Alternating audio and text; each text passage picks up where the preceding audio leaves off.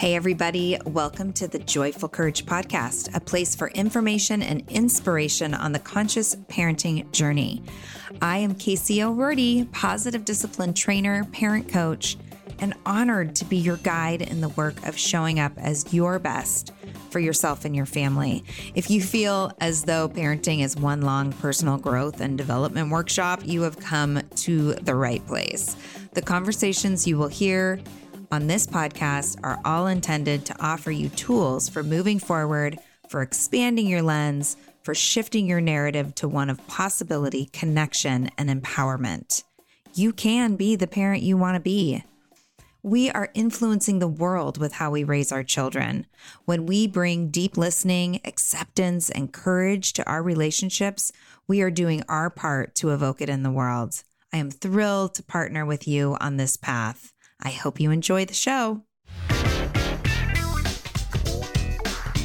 Hey, listeners, welcome back to another episode of Joyful Courage. I'm really excited to share my guest with you this week.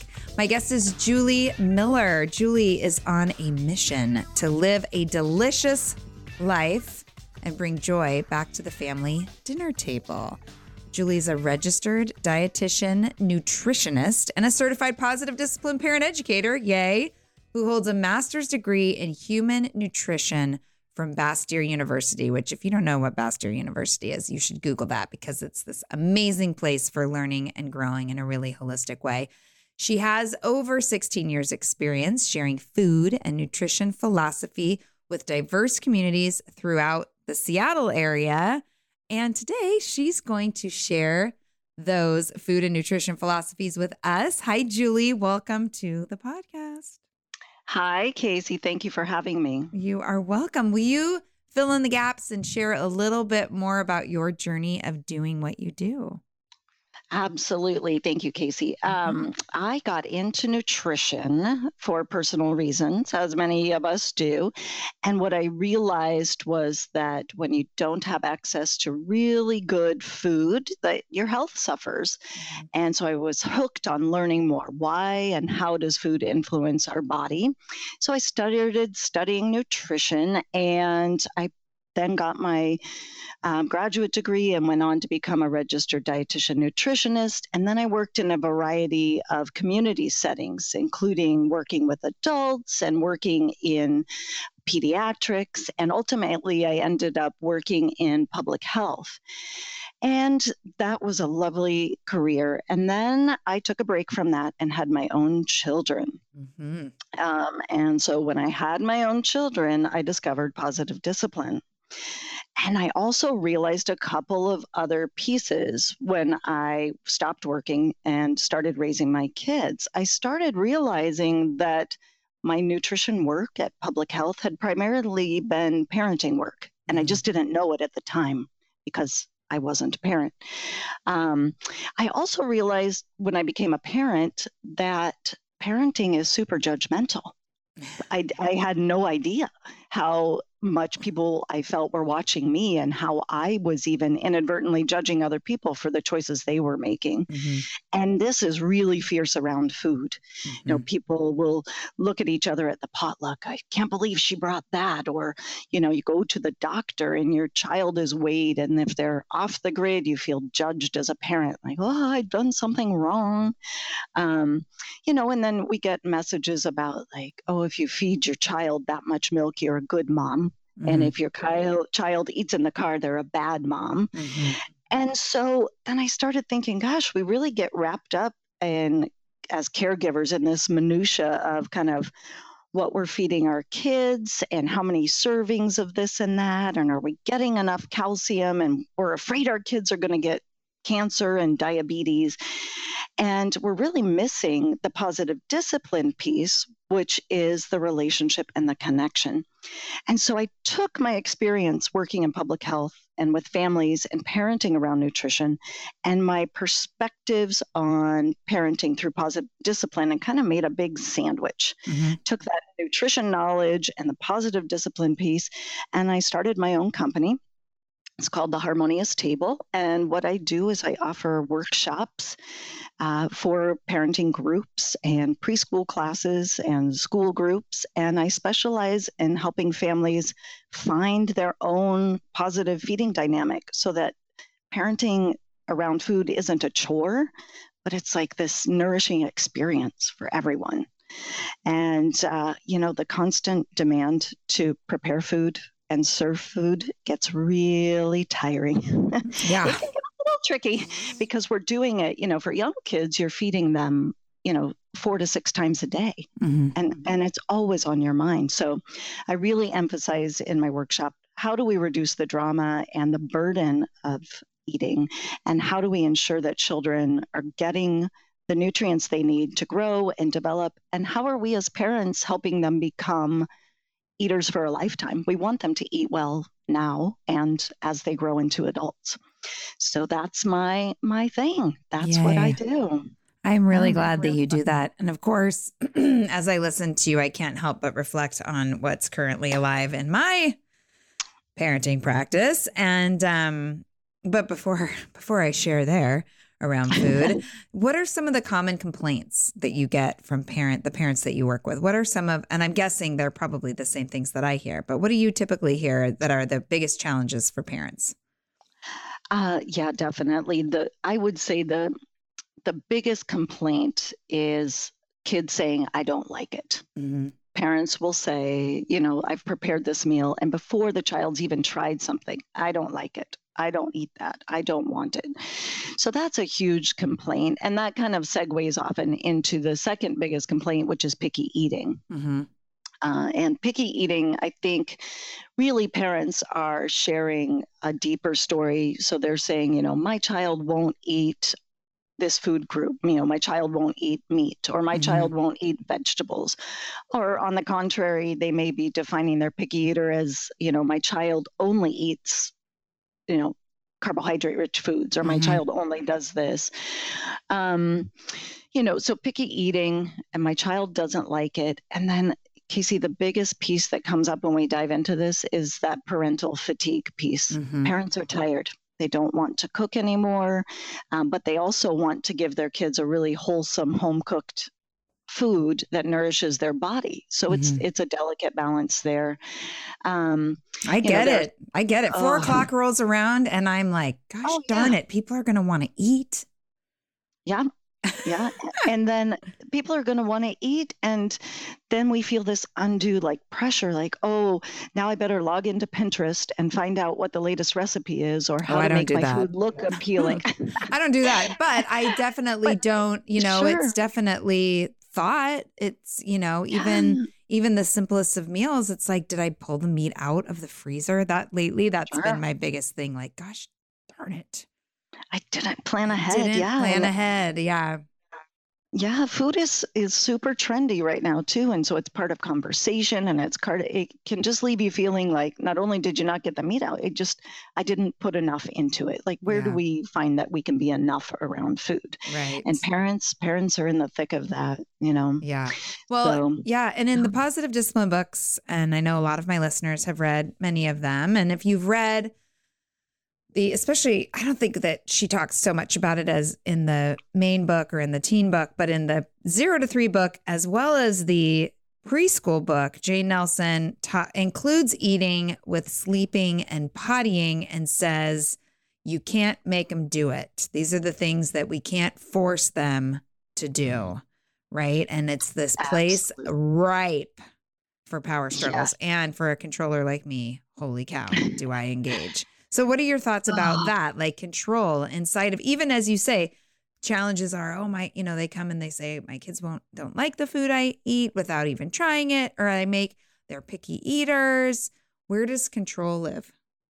Oh, it lives big in my home too. Yeah. I have 2 kids, and they are lovely humans, and we still are dancing the dance all the time. And I know professionally, and I know through working with families to do it, what I need to do. And it's still an ongoing practice. It's a journey. Yeah. So yeah, absolutely. I definitely think, agree wholeheartedly with Jane Nelson and other professionals like Ellen Satter that you can't force a child to become a healthy eater. What you can do is really focus on belonging and significance and influence and how that child shows up at the dinner table or in the kitchen. And that's what you can do. But learning to eat is like a developmental stage, like other developmental processes, right? Mm-hmm. So, when the babies are infants, we give them this grace. So they're nursing and they have kind of a tongue thrust. So their tongue pushes out of their mouth. And developmentally, we understand, okay, they haven't learned to pull food into their mouth yet or to chew. So we give them a lot of grace, right? When they're infants. And then when they get older and they learn to pull food back into their throat and swallow and chew, all of a sudden we expect grand things of them, right? So they're developmental. They've learned to eat. We're done. We've arrived. But the truth is it's a much longer process than that. Once they learn to chew and swallow, we're still in some developmental processing. And we also know that kids, they need an adult to really be there to guide them for that, and not forcing them and pressuring them to do that. Yeah. And that's all supported by research, right? Yeah. The more we force them, the harder we make our thing. The controlled feeding practice is the kind of nutrition literature term for what you're talking about. Controlled feeding practice. Yeah. Well, and not to mention, we're not going to go here, but not to mention how personally we take everything. Like I have had the words come out of my mouth where I say, I don't make gross food.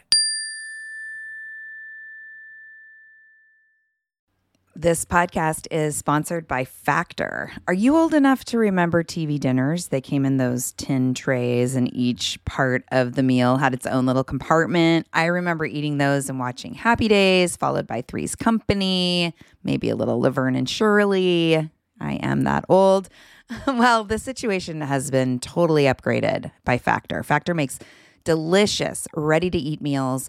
And unlike those quick meals of the past, every meal from Factor is fresh, never frozen, chef-crafted, dietitian-approved, and ready to go in just 2 minutes. You'll have over 35 different options to choose from every week, including meals that are calorie smart, protein plus, and keto if that's your thing. Also, there's more than 60 add-ons to help you stay fueled up and feeling good all day long.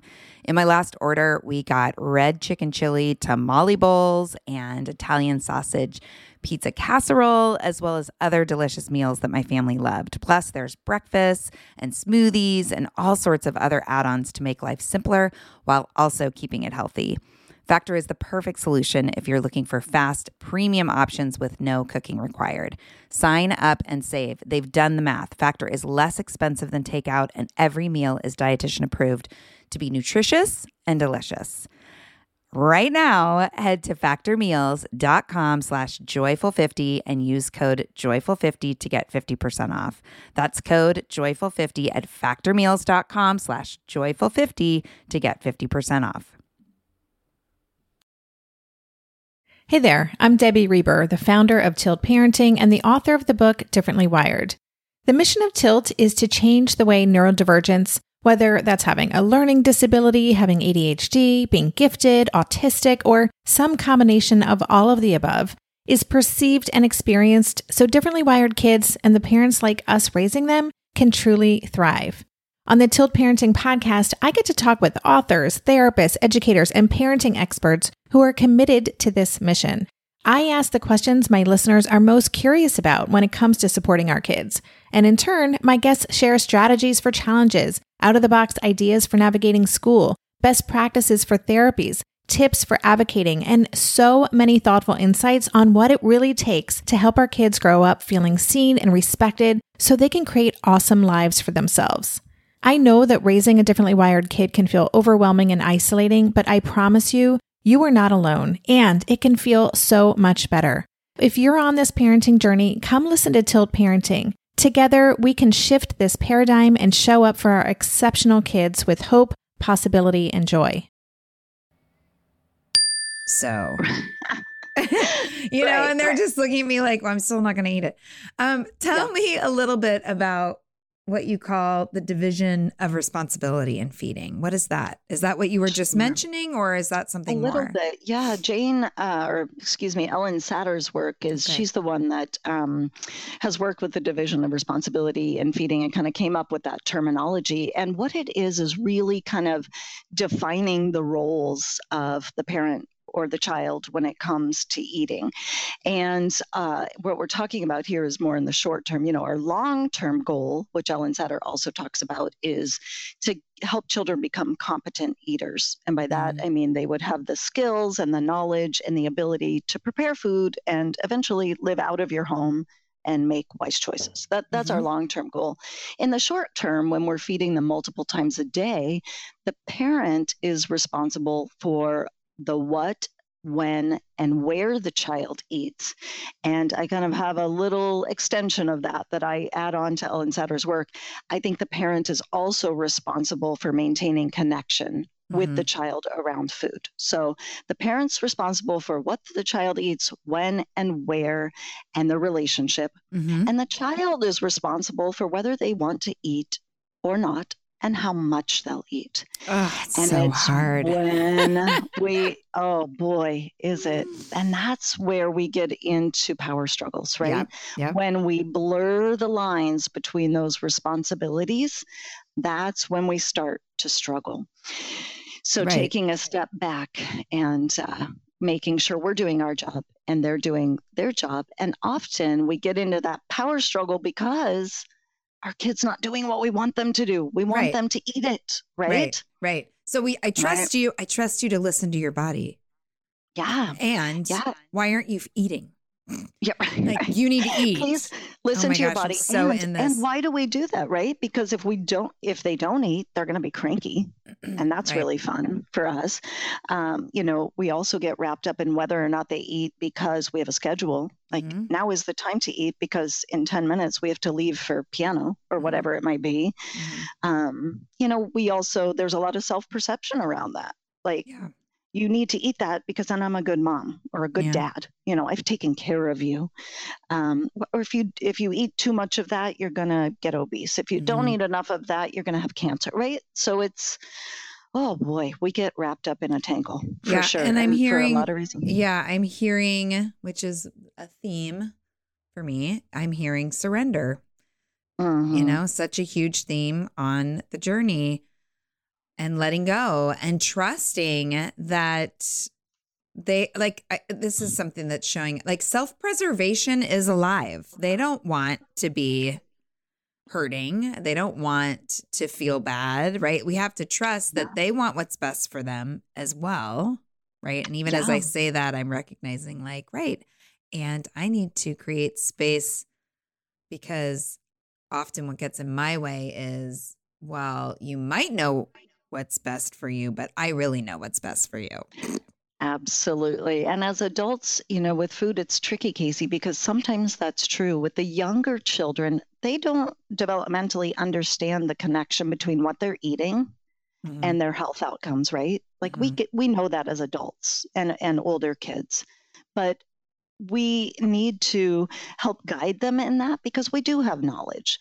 On the other hand, we don't want to instill fear in them about that, right? Around that. So, it is a definitely letting go and trusting. This is a model of trust, and it's trusting yourself as well that you are doing enough, that you are showing up, and that what you're providing your child is you can feel good about it. Yeah. And sometimes when we, dive into our kids about, I want you to eat that. We need to take that step back, surrender from what is happening from the child, and really reflect on ourselves. What's happening for us? Why, maybe the truth is we're thinking, gosh, it's my job to decide what they're going to eat. And I'm really not showing up here, but that's not my child's problem. That is something I need to address for myself. And we get kind of in the muck on that. I don't feel good about myself, so I'm going to be upset with you for not doing it, making it happen. That's so true. That's so spot on. And something that happens for me and is currently happening is my teenager is she drinks coffee. Mm-hmm. I drink coffee. Somehow this has happened. I don't know how it happened. It started to happen with like every once in a while. And now like it's daily. And I am like so spun out about it. And even today, you know, I was like, okay, I gotta nip this in the bud. And I got online. I was like, I'm going to offer, because I just did another great podcast with somebody else yesterday about teens, and because you said we have knowledge. And so where I'm going with this is, and how we deliver it matters. Oh, clearly. Yeah. And so I get online and I'm like, okay, caffeine and teenagers, like what are all the terrible things that happen? And you know what? 100 milligrams of caffeine a day is okay. I'm like, it's actually okay. You know? And so, and that was so empowering. Empowering for me. Right. To read that and realize like, okay, I don't need to be such a freak, because part of it is also like, what kind of mom am I that my 15-year-old, well, she'll be 15 tomorrow. My 15-year-old drinks coffee every day. Like, what does that say about me? And then like, okay, actually, plus I'm totally critical. I'm totally judgmental of her, which she's receiving and responding to, by the way. Yeah. And you know, just realizing, okay, not only does knowledge empower her, but knowledge is empowering me.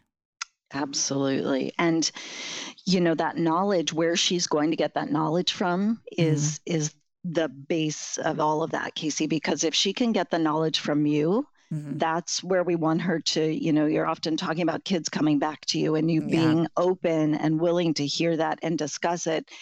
And that's the pivotal moment, right? Because if they get that knowledge from society or from their friends, they are going to actually drink more caffeine in the form of, you know, energy drinks or Starbucks grande lattes and whatnot. And, you know, I want to clarify just to be super clear that the 100 milligrams of caffeine, because your child is a teenager, her body can handle that, right? Thank you. Under age 12, I would definitely say no. Kids do not need to be drinking caffeine. Right. Thank you for that. Yeah. So I just need to, but I also think, you know, caffeine is a funny thing. We love it. I'm a coffee drinker. I'll say drinker, not addict, because Pacific Northwest too, right? Right.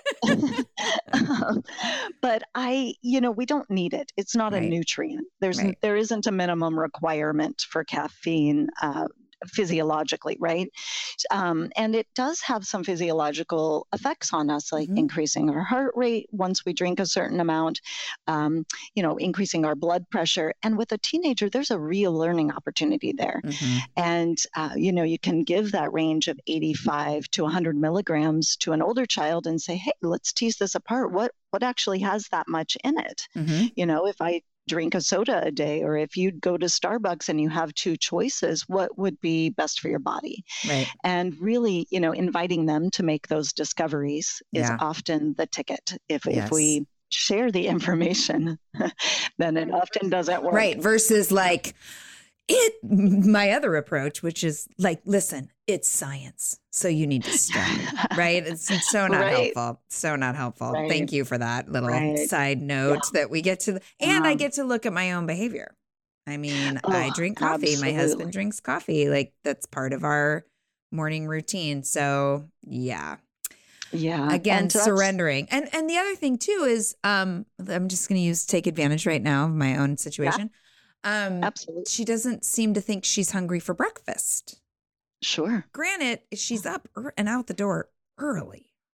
Yeah. And so part of me is like, it's coffee's fault. It's a curiosity, right? Like, I wonder if that weren't part of her system. And we do know that, putting some liquid into the body in the morning gives kind of a satiety effect. And teenagers they've figured that out, right? Like, I can get by just on this. That's enough. Right. And I admittedly think we do that as adults as well. Right? Yeah. So, and for an older child, until it's personally meaningful for them to experience how their day is different without food, the behavior change is less likely. right? So I think you hit Personally meaningful. That is, I'm writing that phrase down. Well, and you said it beautifully, Casey. It's modeling. They, if they watch us drink a cup of coffee and never eat a bite of food and then they're out the door, that's what they're learning. They learn what they live, right? Yeah. And so, they'll have that personal experience. And along the way, as long as you can stay connected with them and say, I hear you. Wow, that must not have felt very good to not be awake in class or whatever it might be for an older child. I wonder what that could be about. Let's look into that.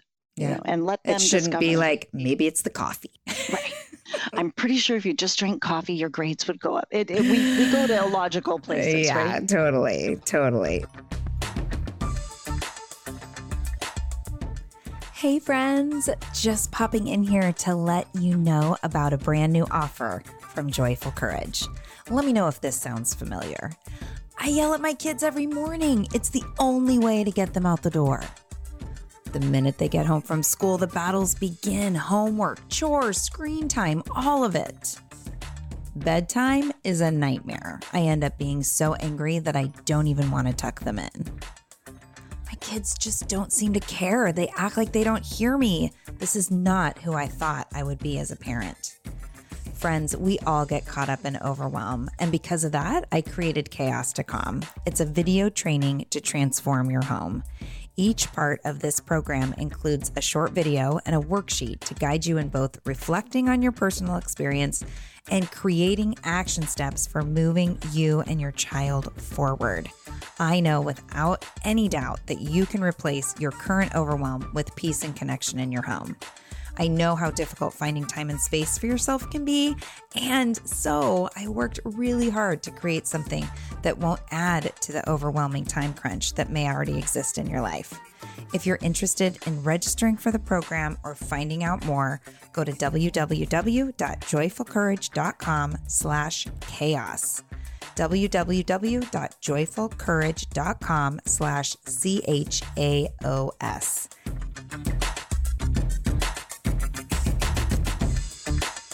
So I have a couple other little questions that I know have come up in the Joyful Courage community and that I hear from clients around food stuff. And I know that there's all sorts of things that are inside of it, and we're not going to solve all the world's problems on this podcast. But I would just love to know from someone who this is your focus, what do you think about before bed snacks?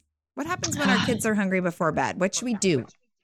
I think it really depends on timing. And then we go back to that division of responsibility in feeding, because it's the parent's job to decide what, when, and where. And then we also have to look at the child's developmental stage.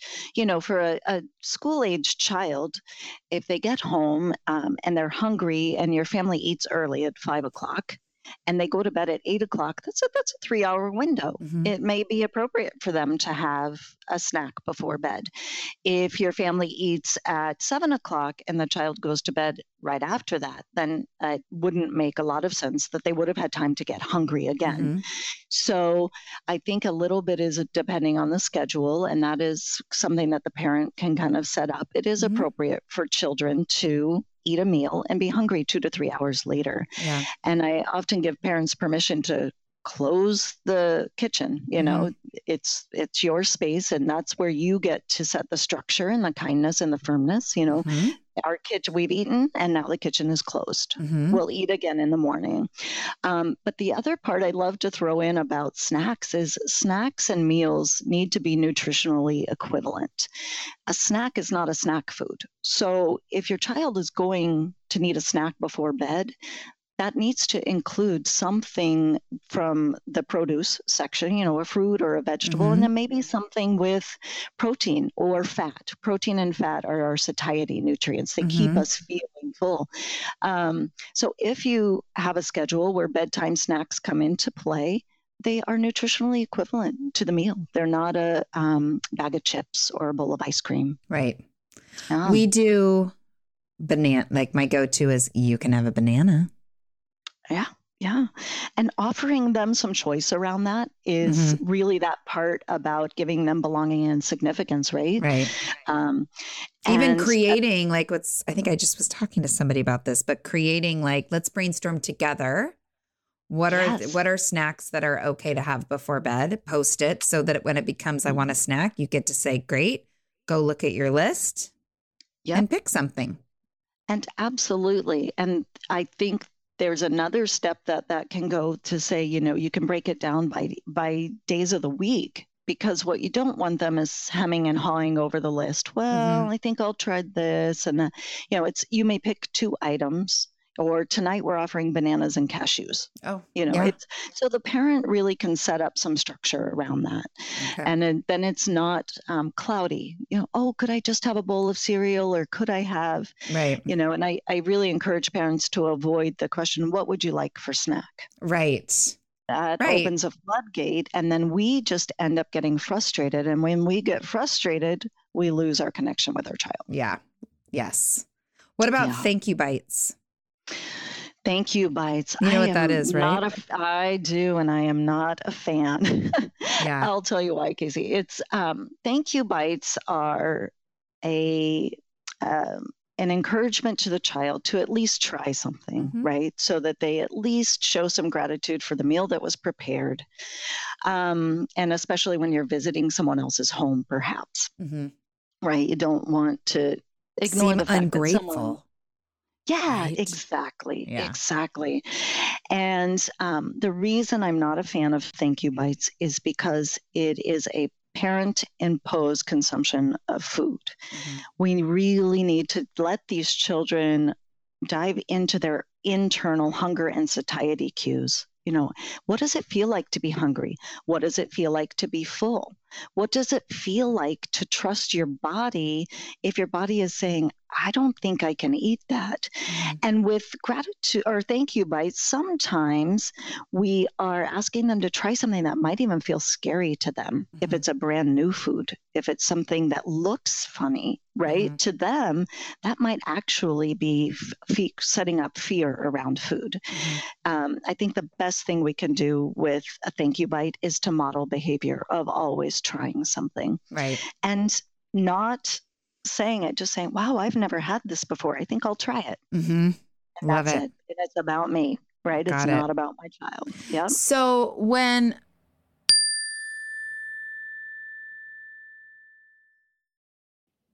feel like you're the martyr in your family, you're not alone. Hey, this is Joanne. And Bree. And we're from the No Guilt Mom podcast. Bree, we talk to a lot of moms. Yeah, we sure do. And if you're a mom who has a to-do list that is so massive that you get overwhelmed and you shut down, or if you fall into the habit of doing everything for everyone and don't know how to change it, we can help you become a no-guilt mom. We're going to take you from family martyr to family model. That's role model, so that you role model the behavior that you want to see out of your kids. You're going to go from being tired and overwhelmed to energized and guilt-free. Every week, you'll get actionable strategies that you can implement right away from the experts that we interview and from us. We also have a whole lot of fun, so check out the No Guilt Mom podcast everywhere you listen to your favorite shows.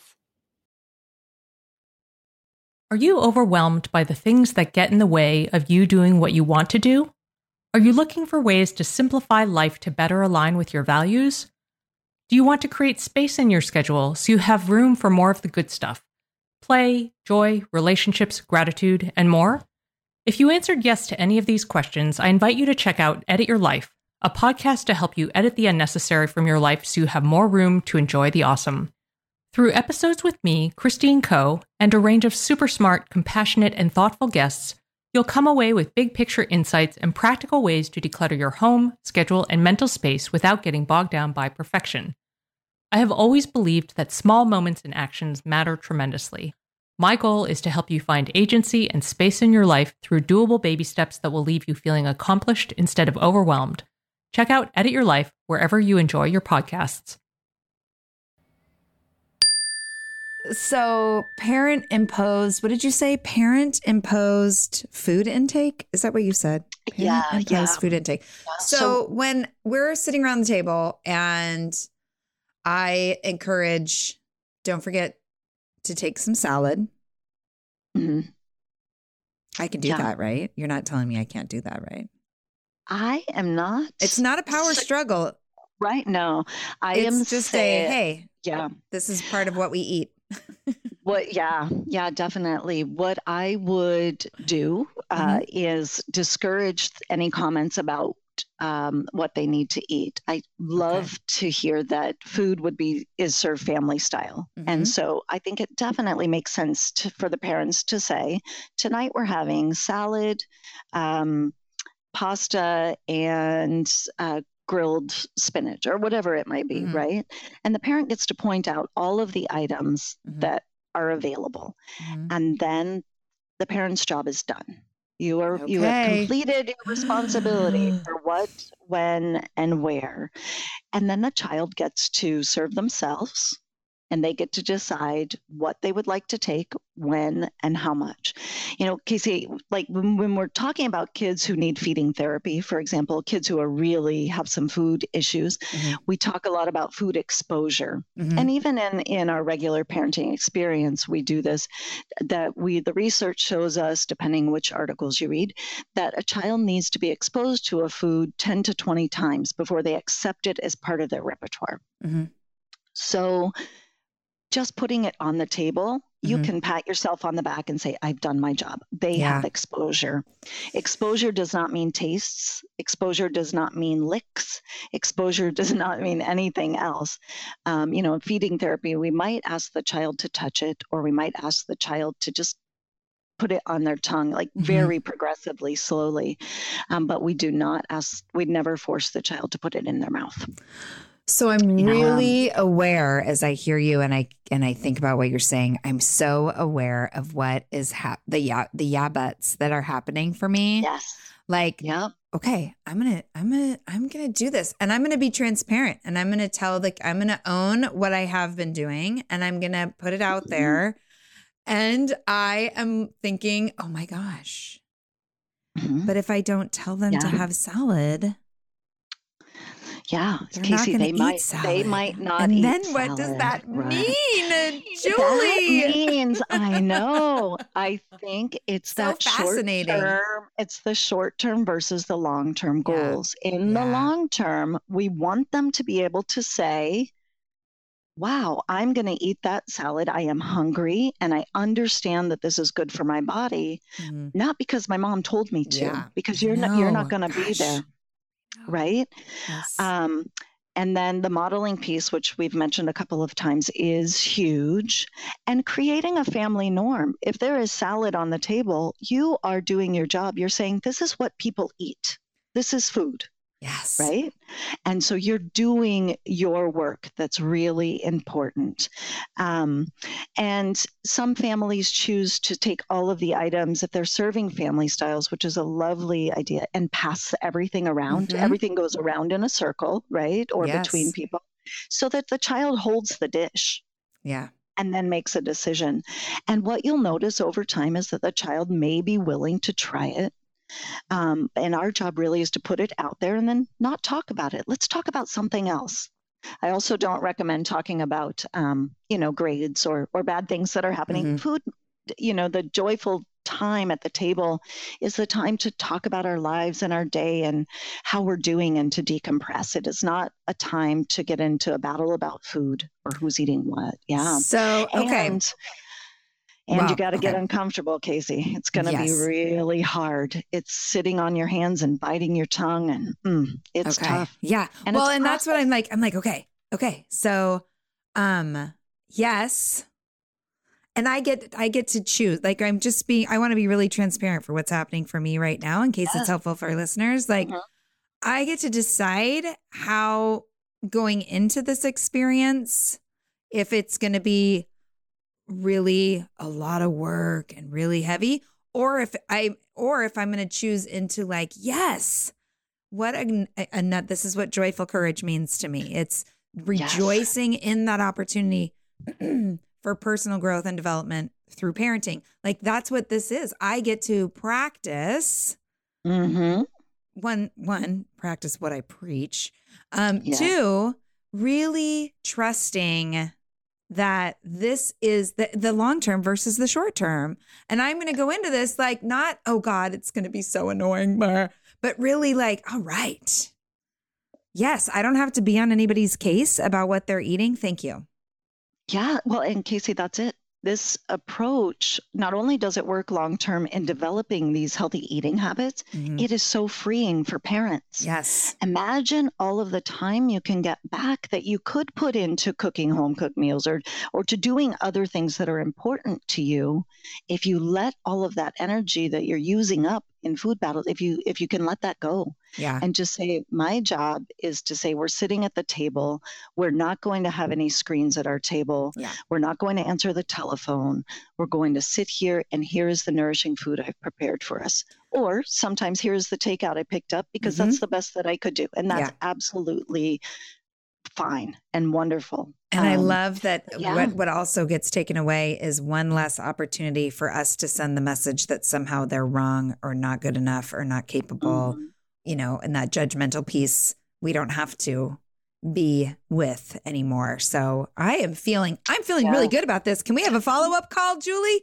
Absolutely. I'd love to know how it goes. Well, I will definitely share for sure. And I know I have another little thing that comes up and I'm already 100% sure I know how you're going to respond to this. But sometimes parents find themselves making more than one meal, or it becomes, well, if they don't want what I'm making, they have to be the ones to get up and make themselves a peanut butter and jelly sandwich. So what do you think about that? Right. Again, it's a little bit about where they are age-wise, developmentally. Okay. But I definitely think there is one meal made, and this is the family meal, and that is offered. If you're bucking up against that, like, they're not eating what I'm preparing and this isn't working, it might mean they don't have enough influence and significance. And so I would really invite them into planning the family meal. Yes, love it. You know, the menu for the week can be a part of a conversation at a family meeting.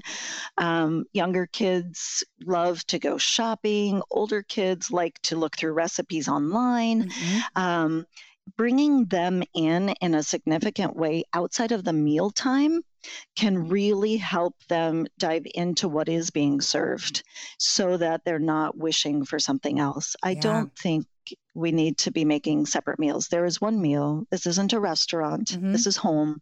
Yeah, absolutely. So find another way for them to have influence if they aren't enjoying what they're being served. Definitely. So great. So great. Thank you, Julie. Do you have any final thoughts for listeners around this whole piece? Their food is so pervasive. I mean, we're just dealing with it all the time. And my wish for parents is that we just give ourselves a break a little bit and kind of back up. And food is so trendy right now, and everybody's into food, and you may not be, and it's okay. Your job is to provide food for your child, provide some structure, and to love them unconditionally.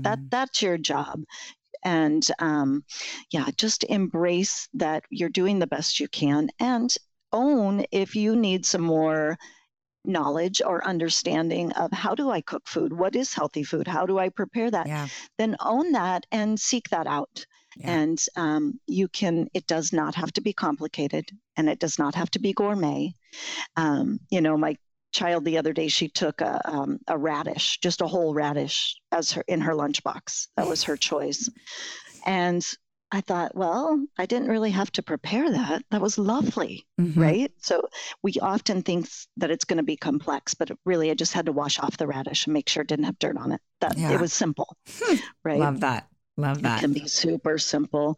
And then, Casey, the other last kind of thought I have is I really encourage parents to filter out the noise of the judgment around parenting and food, and not worry about what other people are going to think about your child and about food, and let go of some of that fear around, oh, my child's going to have this disease when they're 40 because I let them have a fruit snack, right? So just relax into it a little bit and trust that we're all on a journey and we're going to feed them well.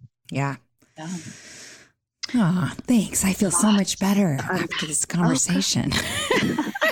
So in the context of all that we have discussed today, what does joyful courage mean to you, Julie? Oh, so many things. In the context of food and nutrition, joyful courage to me is the invitation to kind of live boldly with your own truth. It's the courage to hold tight to your own convictions and your own values for your family and your children. And that to do that in a joyful way, I see joy as, joy is like this long-lasting good feeling, right? And to kind of go with that long-lasting good feeling about living your values and your truth, that is joyful courage. It is, it's okay to be different than someone else or to maybe not be what might be the norm for your family history, and to do it with passion and love and connection. That's the joyful part of it. Beautiful. Thank you. Yeah. Thank you so much for all you do. Yeah, for families and kids. Where can listeners find you and follow your work, Julie? Yeah, thank you, Casey. I am not on social media. I know. Yes. What? Not yet. So in my practice, I am really kind of on the ground at all times. That's where my work takes place, is talking people to people. Great. That said, in 2018, my goal is to step into the digital world. So your listeners can find me on my website, which is www.harmonioustable.net. And they can also email me at jmillernutrition@comcast.net. And if your listeners have questions, please reach out. And when I do get that said digital presence up and running, if your listeners would like to email me, I'll be sure to let them know when that's live. Great. Yeah. Yay. And, if you're in the Seattle area, what I tend to do is offer workshops, and they tend to be private. So I'll be asked by a particular school. So if you have a parenting group or whatnot, please reach out and let me know. Great. Yeah. Thank you so much, Julie. Oh, Casey, thank you for creating this space and for all of the work that you do. I'm honored to be part of your conversation. Joyful Courage community, you're amazing. Big thanks and love to my team, including my producer, Chris Mann at Podshaper. Be sure to join in the discussion over at the Live and Love with Joyful Courage group page, as well as the Joyful Courage business page on Facebook and Instagram. Subscribe to the show through Apple Podcasts or really anywhere you find your favorite podcasts. You can view the current Joyful Courage swag over at the webpage, intention cards, bracelets, e-course offers, the membership program, one-on-one coaching. It's all waiting for you to take a look. Simply head to www.joyfulcourage.com/yes. That's joyfulcourage.com/YES to find more support for your conscious parenting journey. Any comments or feedback about this show or any others can be sent to Casey@joyfulcourage.com. I personally read and respond to all the emails that come my way. Reach out. Take a breath, drop into your body, find the balcony seat, and trust that everyone is going to be okay.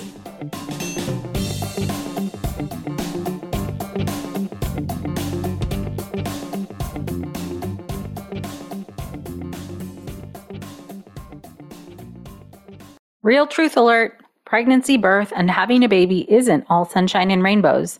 I wish it were. But the reality is that many people struggle and suffer through this time without the right help or even knowing what they're dealing with.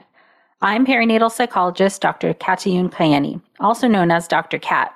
My podcast, Mom and Mind, aims to shine a light on the difficult reality that so many hopeful and new parents experience and raise the volume on how we can better support mental health, which is a big part of our overall health. Episodes include personal stories from people who have healed through things like pregnancy and postpartum anxiety, depression, PTSD, and so much more. I also talk with specialists and experts who explain and educate on these conditions. All of this to support parents to know that they are not alone. that healing is possible, and there are resources that can help you today. Listen into Mom and Mind and walk with me through the world of perinatal mental health.